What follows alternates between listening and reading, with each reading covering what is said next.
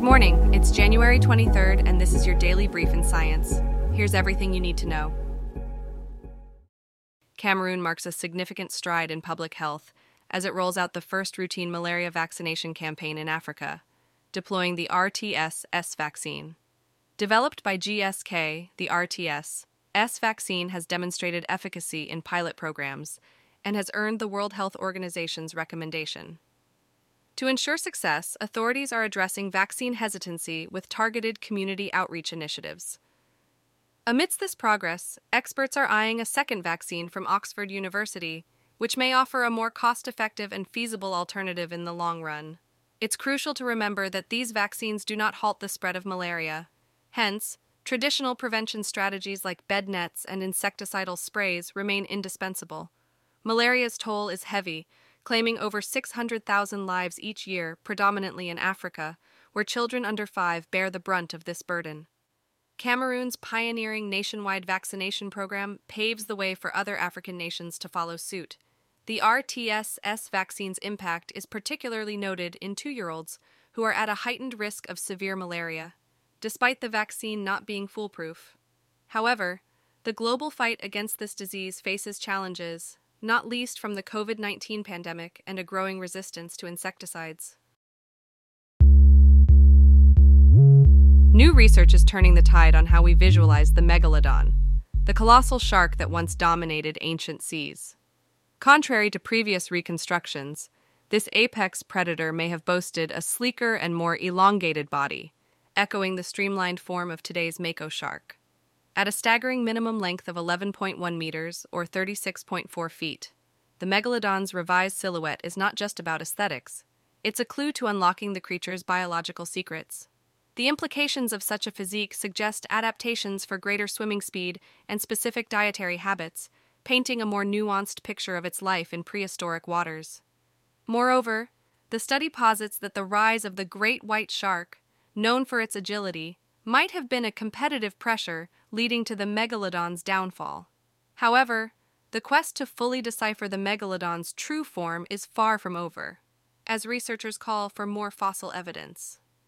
The findings of this study are more than a reshaping of an extinct species. They're a window into the dynamics of ancient marine ecosystems and their echoes in the oceans we know today.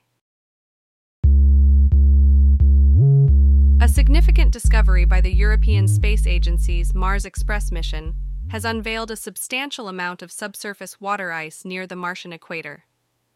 The ice, which lies beneath a crust of hardened ash and dry dust, is estimated to be an impressive 2 miles thick. This finding is a game-changer, suggesting that Mars once had a very different climate, a revelation that could reshape our understanding of the planet's history and its capacity to host future human settlers. The challenge now lies in accessing this ice, as the depth and overlying dust present considerable obstacles. However, the potential benefits for future Mars missions and the prospect of sustaining human life on the red planet are profound. Moreover, this discovery prompts new questions about the formation of these ice deposits and the environmental conditions on Mars when they formed. NASA's OSYRIS-REx mission marks a significant milestone with the successful collection of a sample from the asteroid Bennu. Weighing in at 8.8 ounces, the sample comprises dust and rocks, some up to 0.4 inches in size. These ancient rocks, dating back approximately 4.5 billion years, are believed to potentially hold the earliest precursors to life. The astromaterials curation team at NASA's Johnson Space Center has meticulously disassembled the sampler head to reveal this treasure trove of primordial elements. The sample is set to undergo a rigorous process of detailed photography, weighing, packaging, and storage. This careful preservation ensures that the integrity of the samples is maintained for future analysis. Later this year, a comprehensive catalog of all the Bennu samples will be made available. This will open doors for scientists and institutions to request samples, whether for cutting-edge research or for display purposes, fostering a wider scope of scientific inquiry. The insights gleaned from the Bennu samples are expected to significantly enhance our understanding of the solar system and its origins. This breakthrough underscores the importance of space exploration in piecing together the history of our cosmic neighborhood. The ongoing conflict between Russia and Ukraine has led to an unexpected casualty: climate change research in the Arctic. Russian Arctic stations, once a key source of environmental data, have ceased sharing information vital for the study of this sensitive region. Researchers are now facing a data gap, lacking critical measurements of temperature, precipitation, and snow depth, which are essential for understanding the Arctic's climate dynamics.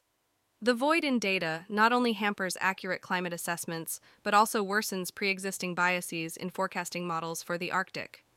Consequently, scientists are struggling to track changes in permafrost thaw, shifts in biodiversity, and the complex dance of carbon within the ecosystem. This erosion of knowledge due to the absence of Russian collaboration underscores the urgency for a more robust international approach to data collection in the Arctic. The repercussions of this data loss extend to wildlife studies, as exemplified by the disrupted research on beaver populations in Alaska, which is crucial for understanding ecosystem changes. Moreover, the implications are serious for permafrost research, with potential knock-on effects on global greenhouse gas emissions. In response to this challenge, experts are calling for the establishment of a United Nations-backed system that ensures continuous and comprehensive monitoring of the Arctic's key climate indicators.